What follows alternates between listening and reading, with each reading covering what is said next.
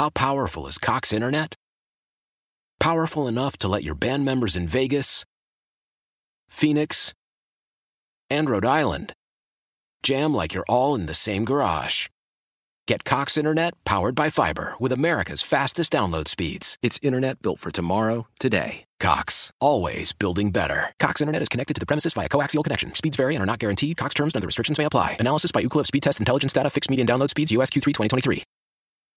Celebrate and save at Ashley's Anniversary Sale. With Hot Buys, your choice of colors starting at just $3.99. Ashley Sleep mattresses starting at $2.50. Plus, receive a free adjustable base with select mattress purchases. And shop top mattress brands like Stearns & Foster, Tempur-Pedic, Purple, and Beautyrest Black with 60-month special financing. Only at Ashley. Subject to credit approval. No minimum purchase required. Minimum monthly payment, down payment, tax, and delivery may be required. See store for details. This is the Sports Edge with Rick Wolff on your flagship station for New York sports. The Fan, Sports Radio 66 and 101.9 FM, WFAN, New York. Hi, everybody, and welcome to this week's edition of Rick Wolff's Sports Edge. I'm your host, Rick Wolff. And before we get into the topic, Princeton men's basketball. Come on now. We've all grown up around, Princeton basketball and back in the day with Pete Carrill, and they just don't go away. They just always seem to adapt. They always have guys who can shoot pretty good from the outside. The guys know how to rebound. They don't make mistakes. And, yep, here is Princeton every year. I can't imagine how challenging it must be for the opposing coaches that the Tigers face. Oh my gosh, I don't want to. I'll take on anybody, but I don't want to have to face Princeton in the March Madness because they're just so smart, so well coached, and so talented. And yep, here we are, Princeton. It's on its way. So we'll see what happens in this version of March Madness with the Tigers. But it is fun to watch, no question about it. Okay, look, let me be candid with you. Because something weird is going on in youth and amateur sports, and I honestly don't know how to say that more bluntly than I have. But my sense, my gut, tells me that youth sports and what they stand for in this country are beginning to go in a much different and much unexpected direction. And that's disturbing to me, and it should be disturbing to you as well. And look, we understand about change. Change is all part of life. We get that. And as sports parents, part of our jobs is to teach our kids about the essence of change and how change affects their lives and their sport. And I'm not saying that the change is good or bad. It just is. It exists. And we have to make our children understand that the concept of change in sports, if they don't, well, the truth is their athletic career could be a lot shorter than they ever expected. But the good news is that when it comes to kids, well, they tend to be a little more accepting to change in sports than perhaps we are. Okay, let me be more specific and not talk to you at 35,000 feet. I get that, but I'm telling you there's something going on here, and there's something happening in these incidents in the world of college and high school sports that they're beginning to catch my eye, and probably you as well. And I wanted to share these with you to see if you felt that these incidents were handled correctly, and whether, why this happened in the first place, and why are we even talking about it. And let me just say up front that both of these incidents involved head college coaches who happen to be women. These are individuals who were experienced, respected, successful as coaches at the D1 level. And yet, as these two stories were being reported, I didn't know how to react. And remember, like yourself, I follow sports pretty closely. So anyway, if you would, I'm going to tell you these shortened media accounts on these two incidents. And I want you to tell me what should take place here in terms of appropriate punishment or maybe no punishment at all. And maybe that's the real issue, that no one at the top knew what should be done involving these two head college coaches. Because I'm looking for a sense of reaction here. Should something been done? Or is this just a sort of a snapshot of big-time college coaching? One happens to be ice hockey, one happens to be lacrosse. So we acknowledge it and we just move on? Is that what happens here? No, in fact, you shouldn't do that, Coach. You shouldn't allow that kind of stuff to take place with your kids at the D1 level. I'm looking for a general reaction here because, again, nobody has any stats. Nobody has any anecdotes. Nobody has any real numbers. It's weird these two things happened, and it was acknowledged, but nothing really happened. 877-337-6666. This first article ran a few weeks ago, I believe, in the Boston Globe, and it focused on the longtime women's ice hockey coach at Harvard, Katie Stone. Coach Stone, who I will tell you I do not know at all, well, she's been at Harvard since the mid-1990s, and her list of accomplishments as the head coach there, well, I tell you, it's spectacular. Lots and lots of Ivy League championships, dozens of All-American players, great student athletes, and so on.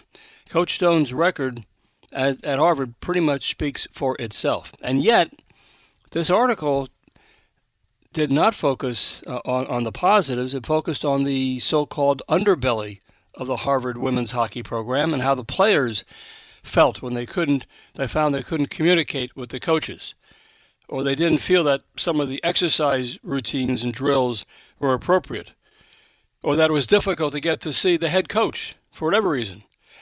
And as a result, very quietly, a number of top hockey players had quietly left the team. There didn't seem to be any real explanation as to why this was happening. It just was happening. The second article focused on the former women's head lacrosse coach at Colgate University. Many of the accusations, which I found extraordinary, that came from the Colgate lacrosse players were very similar to what the Harvard hockey players were saying, that the practices were too demanding in terms of time and effort. The coaches were just too tough on the kids. I mean, this was a D1 program with a big emphasis upon winning, and the coaches felt that that's their job. You are here at Colgate to play lacrosse, and your job here is to win lacrosse games. That was the mindset. Now, the Colgate University women's lacrosse coach, Kathy Taylor, who was involved in all this, well, she did things that, maybe 20 years ago people wouldn't have paid much attention to, but now they do. Amongst the various charges that Coach Taylor ridiculed her players over their weight. She dismissed their mental health concerns, pushed them to play through injuries that shortened their careers, and on and on. And this is stuff that was all basically written up in various accounts. In short, more than 20 players have left the Colgate lacrosse program in just the last 4 years. 20 is a lot of players. Now, some players said that they were pushed out by Coach Taylor, who was apparently a legendary figure in upstate New York lacrosse circles. She's been very much involved and very successful coaching college lacrosse there. But whatever happened at Colgate, when she became the head coach there not that long ago, she and her players were not connecting on the same wavelength. So these are concerns. In other words, in both of these programs, one was ice hockey, one was for lacrosse, the head coaches made it absolutely clear that their college team was going to be devoted to winning. And that theme was pretty much clear in both of these various articles. And yes, there were kids who did get physically hurt or got bored with the sport or wanted to do something in college besides play hockey or lacrosse. Now, this is all true. In college athletics, male and female, there are lots and lots of top athletes who decide, for whatever reason, that they're going to walk away from their sport. But here's to me is the irony in all this, which I think is kind of, I'm not sure many people talk about it or even want to talk about it, but it should be pointed out. Here is the irony, that all these kids at Cornell and at Harvard, they absolutely loved playing hockey or lacrosse.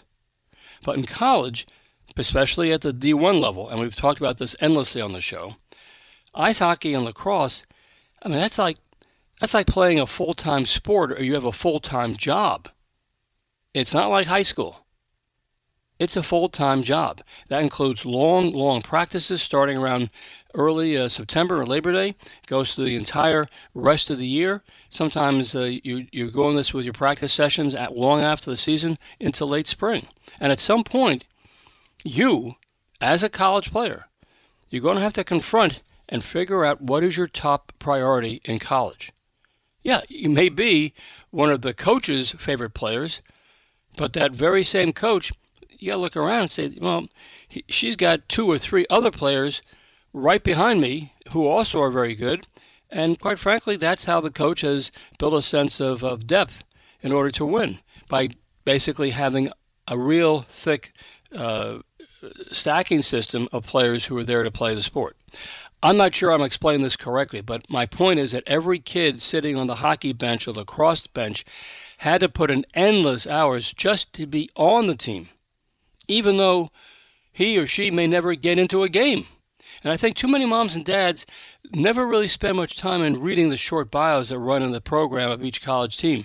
Every kid, not just a few, but every youngster who is listed will have a long list of what they've accomplished in high school or prep school before ending up at that college. And again, it's not just a few kids. It's every kid on the team. They are all terrific. And it's the coach's job. It's the coach's job to then figure out the best players, then to coach them to make sure that all the kids on the team are relatively happy. I mean, it's as simple as that. That's what it boils down to. But the coaches, again, see this differently from the players themselves. The players say, hey, you recruited me. I was excited to go to your school, but now that I'm here and putting unbelievable long hours, I can't seem to have a chance to get any playing time. That's a real problem. And again, from the coach's perspective, that's not their problem. Their job is to try to win games. And I have enough personnel here and players with talent that I can make this happen. And that's what they're concerned about. So there's always been this sort of like misunderstanding, for lack of a better word, between what the players expect and what the coaches and what's expected of them. And I think that's why we get these articles now where kids who are talented and who love their sport of lacrosse, or they love their sport, of ice hockey, and saying, I don't think this is going to work out for me. And you're seeing these kids either walking away from the school, walking away from the team, transferring out, whatever they're doing, but they're not happy about it. And I fear we're going to see more and more of these kinds of articles going to pop up and more of these complaints. And the question I have for you today is, why should this even exist? Why can't coaches and the players sit down and talk this through? Why can't a coach tell a kid that, I really think you're a great person and you're wonderful to the team here. I just don't think you're getting much playing time. I mean, that sounds like it's absolutely something that most coaches would not say to a player, but maybe they would. I just don't know. But these articles are terrifying because it sort of signifies to the reader that the coach doesn't really understand what her role is with the team, and the players don't understand what their roles of the team, and that doesn't make for a happy situation. All right, I'm going to talk about this today. I have other topics as well. We'll get as well, but I do think this is something I want to talk about because I do think this is sort of the first sign I've ever seen where you had not one but 2 independent columns talking about the role of coaches, particularly women, in college sports. All right, let's take some calls after the break. 877-337-6666. That's the number. I'll talk to you after this timeout. And welcome back here to the Sports Edge, everyone. We're talking this morning about a couple of unusually and, quite frankly, successful college coaches and how they've treated their players in recent time. And I just talked before about the longtime Harvard women's ice hockey coach. And even with a star-studded resume over the years, it's been a recent article where a number of her players either quit or had concerns about their mental health or just felt the coaching staff was not paying attention to them. And then I had another article that came my way, which is very parallel regarding the former head lacrosse coach of women's team at Cornell, who had great credentials as well and great success as a player, but she wasn't connecting to her team in recent years. And eventually, a lot of the players at Cornell decided to leave. They didn't think the coach related well to them. She wasn't responsive, and so on and so forth. So the question is, what's happening here? Is this something that didn't exist 10, 15, 20 years ago, and now apparently it's becoming very much involved in taking foot all over the country. Yes, there's been some connection to mental health issues. I understand that. I'm sure we all do. But there's something going on here where the coaches are seeing their sport that they work on differently as from the way the kids who were recruited and how they go about their work. And the reason why I want to talk about this today, and I'll get to your calls in a second, is because, quite frankly,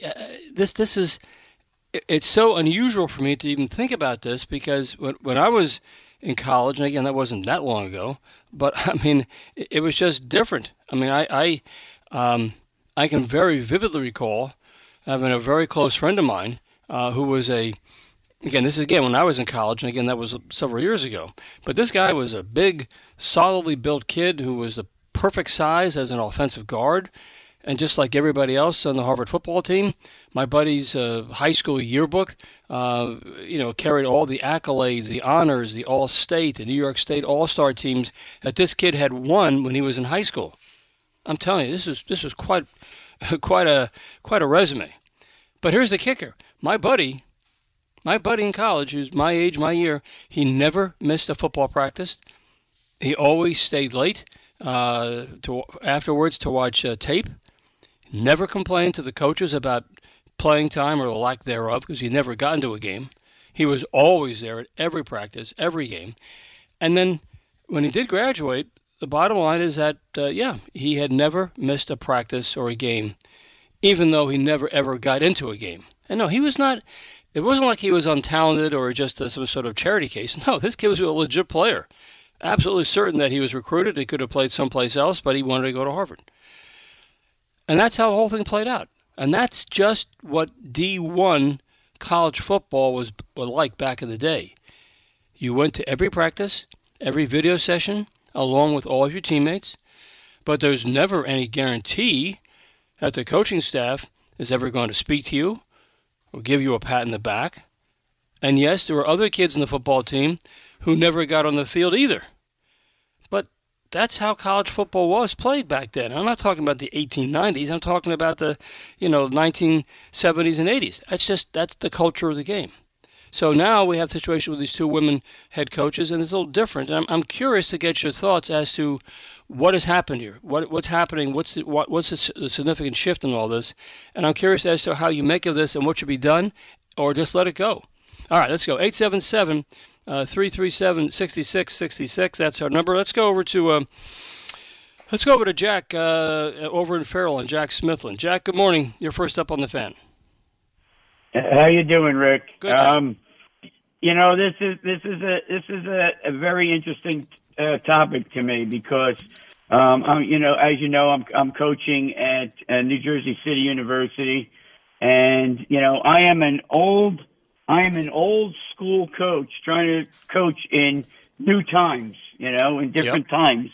And my situation is this, that, we just took an ethics class on, with gender identification and what to be called and how to react and how to treat.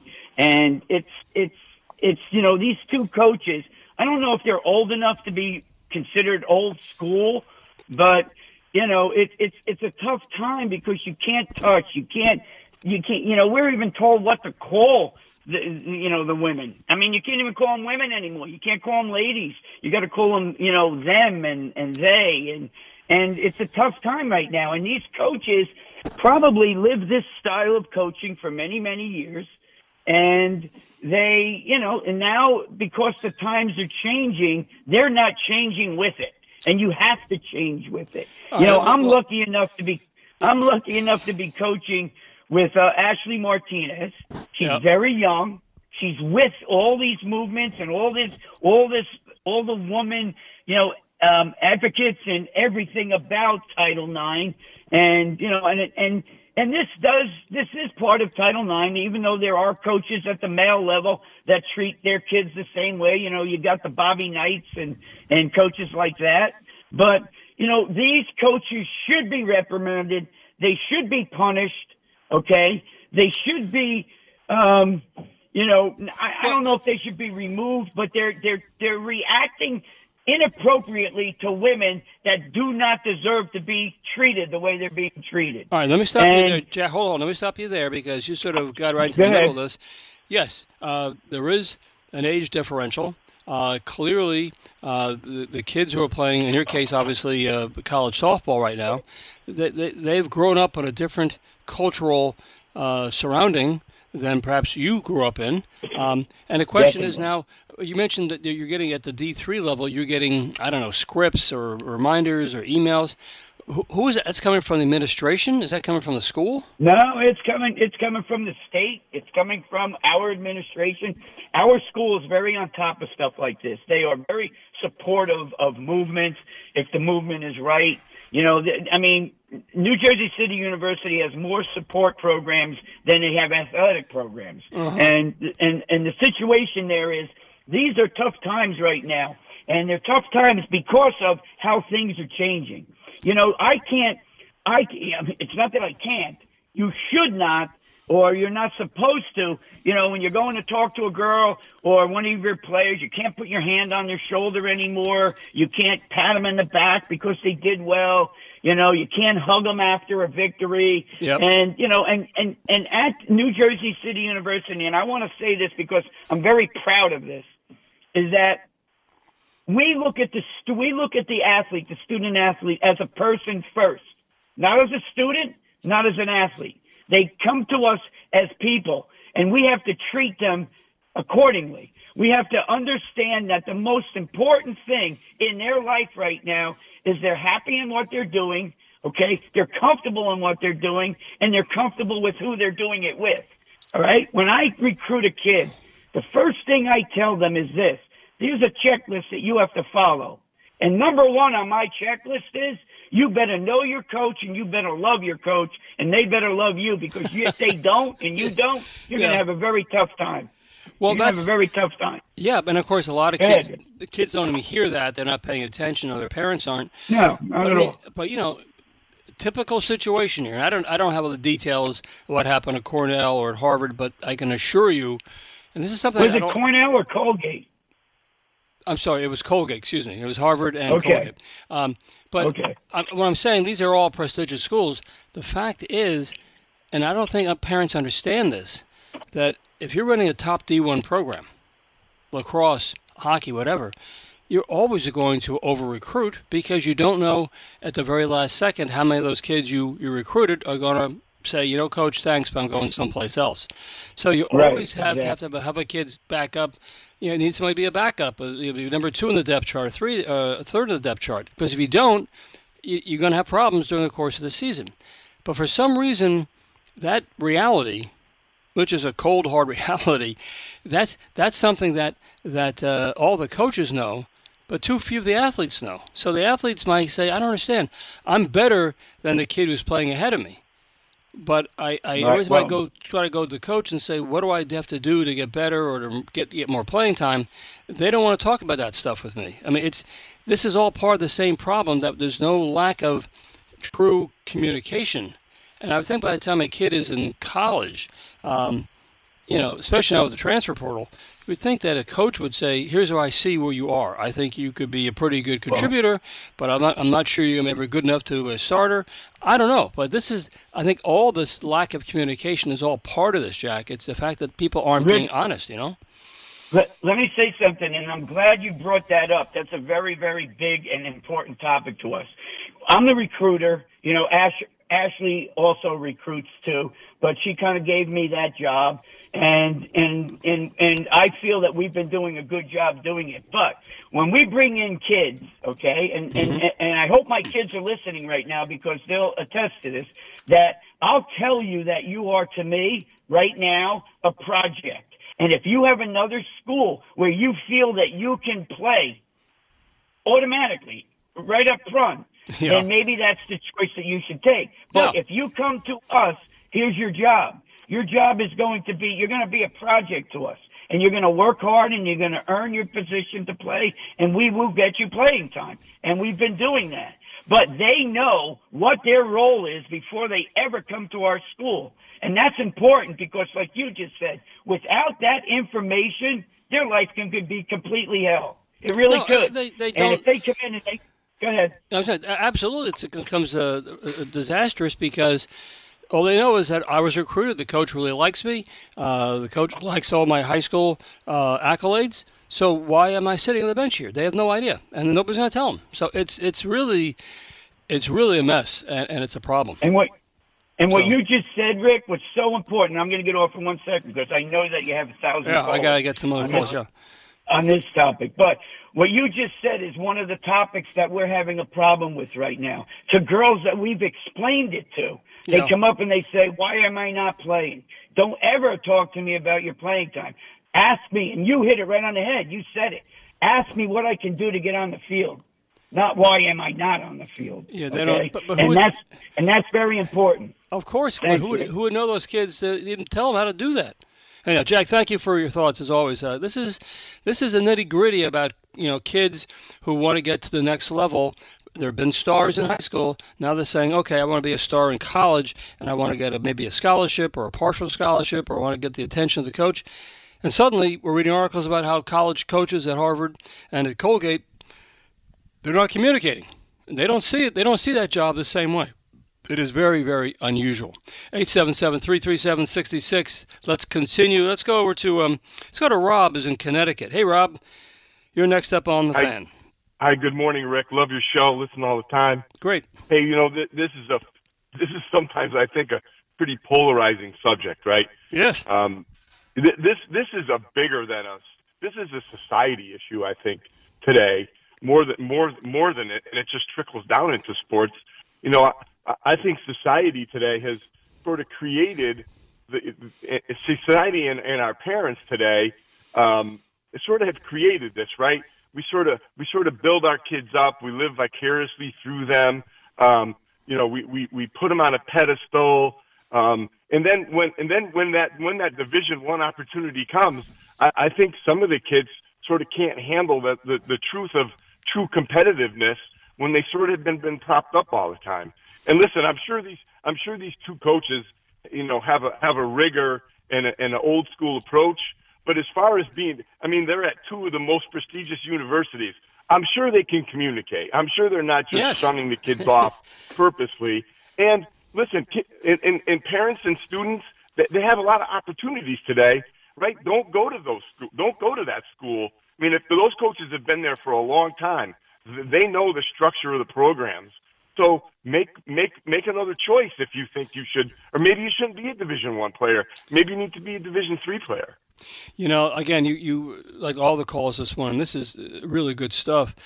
The essence here, which again I don't think is ever discussed, ever, and that is that the coach who is devoted, years and years of their life, and either he or she has been good at evaluating talent on the team, their prospects, and so on and so forth. But that's what they do. They evaluate talent, as opposed to the kid who was a superstar in his or her local high school, won all the awards, and now is being recruited and can't wait to be a starter on the college team.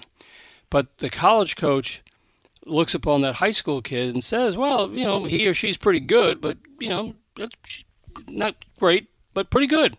Whereas the kid says, I don't understand, I'm the greatest of all time, and I'm going to be a superstar, and I'll win all the accolades when you have me start as a freshman.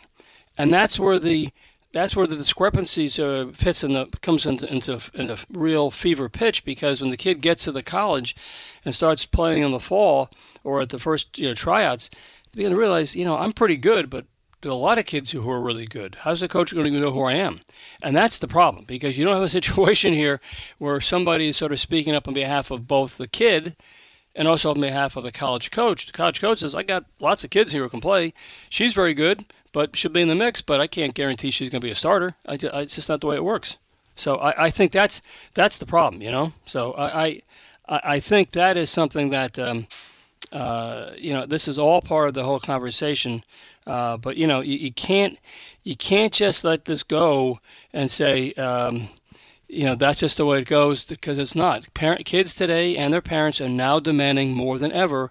They really want to have that communication line between the coach and the kid, pretty much as often as possible so the kid knows exactly where he or she stands with the coach.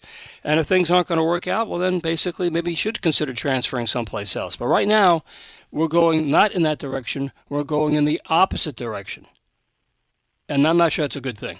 And I again, with all the stuff changing now at the college level with NIL and so on and so forth, I just wonder what the heck's going to take place. And these articles bubbling up are beginning to suggest that. All right, let me take another time out. Obviously, I want to talk more about this, get you more thoughts. This is a complicated subject, but we better deal with it now because it's going to have more impact in the near years to come because it's not going to go away on its own. 877-337-6666. When I return, go right back to the calls. Stay with me. And welcome back to the Sports Edge, everyone. And, of course, as you know, if you ever want to reach me, because, I always post the upcoming shows on Twitter at Ask Coach Wolff, and, of course, my website, which has all sorts of resources and books and references and so on and so forth and blogs. You can always go there at AskCoachWolff.com. And then very quickly, I know that I was mixing and matching some conversation before between Cornell and Colgate with the lacrosse program, but obviously I was talking about Colgate's women's lacrosse program, not Cornell, and I apologize for that oversight. Anyhow, I do want to talk more about this situation because things are changing, and we've talked about the fact that change is not necessarily a bad thing, but when change takes place, it's well been mapped out and it's been researched and talked about and discussed and debated. It's different now. Now things are happening sort of like, off to the side, and things are changing and kids' lives are being turned upside down and nobody knows what to do about it, and it's weird. It's just unusual. Let's get back to our calls at 877-337-6666. Let's go to Ed Ward over in Elizabeth, New Jersey. Ed, good morning. You're on the Fan. Good morning, Rick. First off, I want to say good luck to FDU in the NBA tournament. Yes, of course. I used to be an assistant baseball coach there in the 80s and 90s, so I'm looking forward to 7:30 tonight watching the game.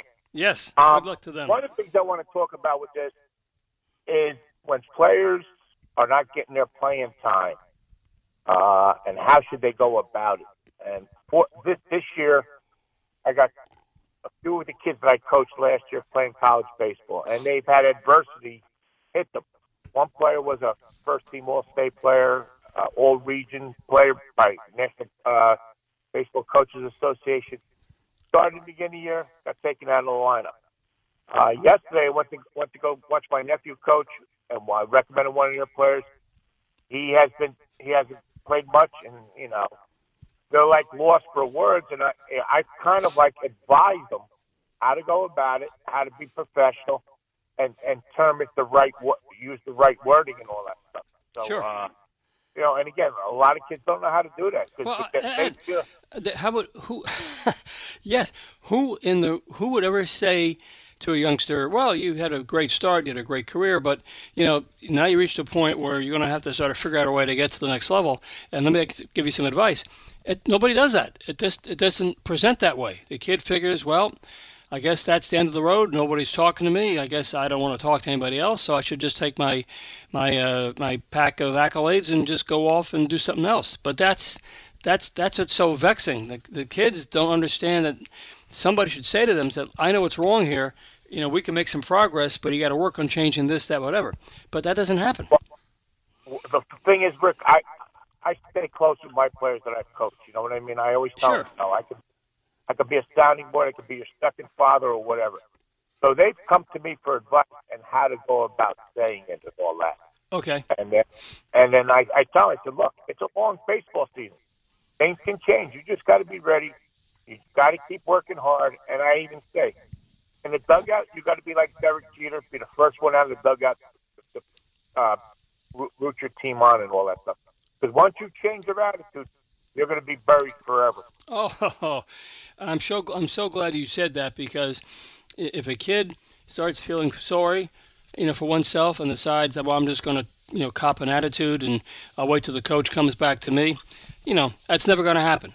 That's never going to happen. So, well, you know what's amazing, Rick? They're afraid to talk to the coach. They feel like that they're being like a malcontent. And I said, no.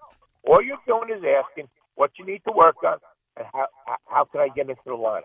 Yeah, and any coach Any coach that cares about you is going to be honest and upfront and talk about it.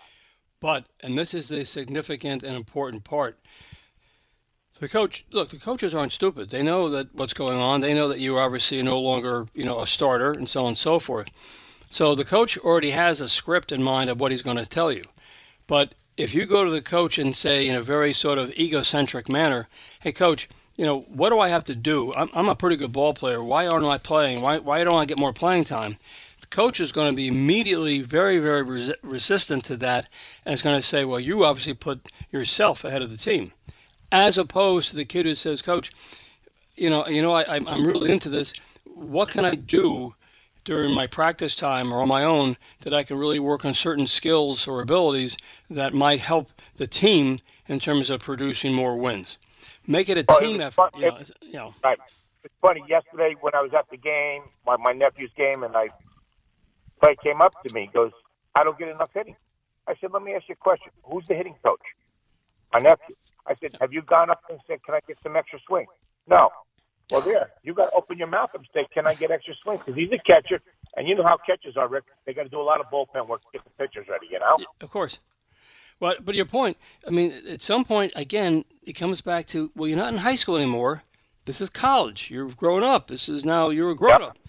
So if this is important to you, then you're going to have to find a way to find the courage within your system to go to the head coach or whoever and say, I don't think I'm getting enough extra batting or enough this or enough that, and let the coach know that, yeah, this is a problem, because the coach is obviously not aware of it or feels that you don't care about it.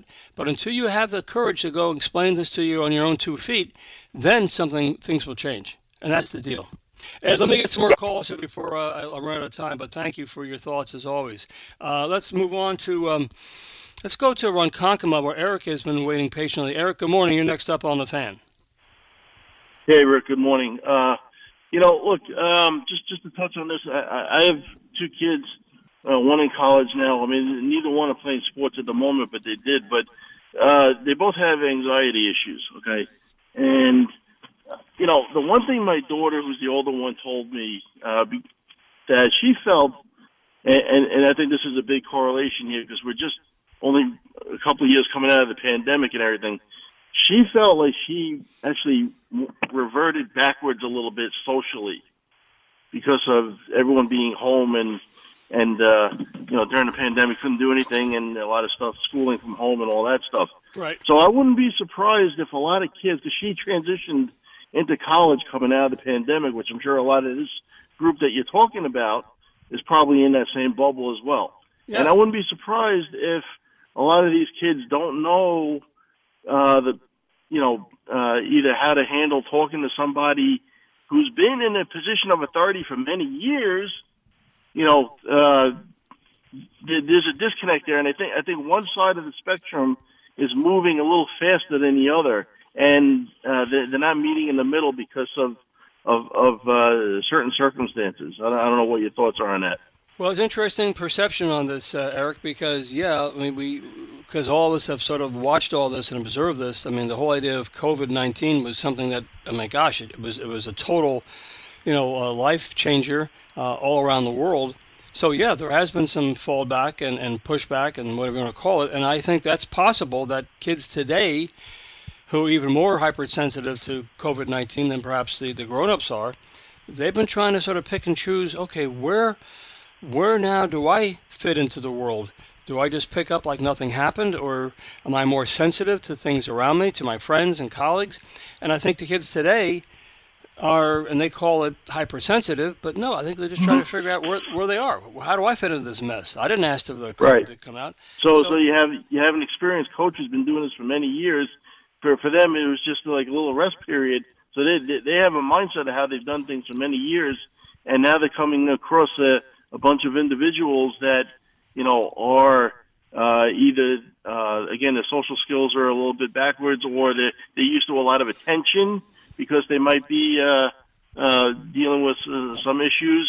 There's just like I said, I think one side's moving faster than the other, and they haven't met yet. Like that one coach who spoke earlier about taking courses. I think that's going to be the way to go here. So. Well, I agree with that, and I do think that there is a lot of catching up to do and back and forth, and people are looking for things to calm down. I do sense that when we start hearing more of a drumbeat, that maybe the time has come for all of our coaches, varsity, JV, middle school, whatever.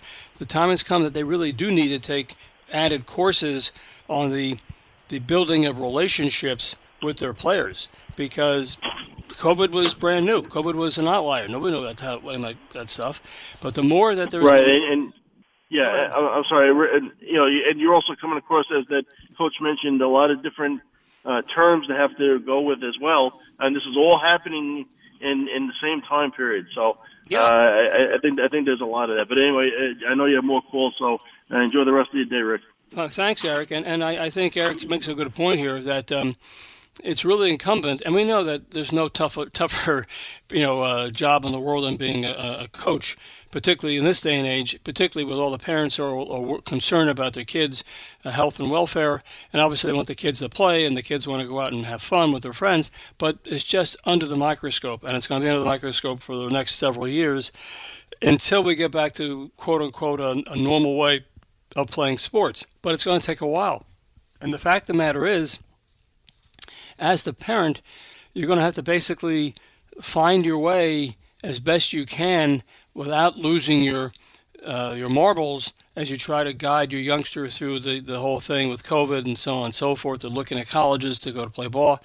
It really does demand a great deal of time and patience to walk through this, because it's sort of really uncharted territory. And now, of course, with all the kids today, and they got the extra year from the NCAA, and college coaches are saying, I'm never going to recruit high school kids again because I can recruit kids out of college and transfer portal.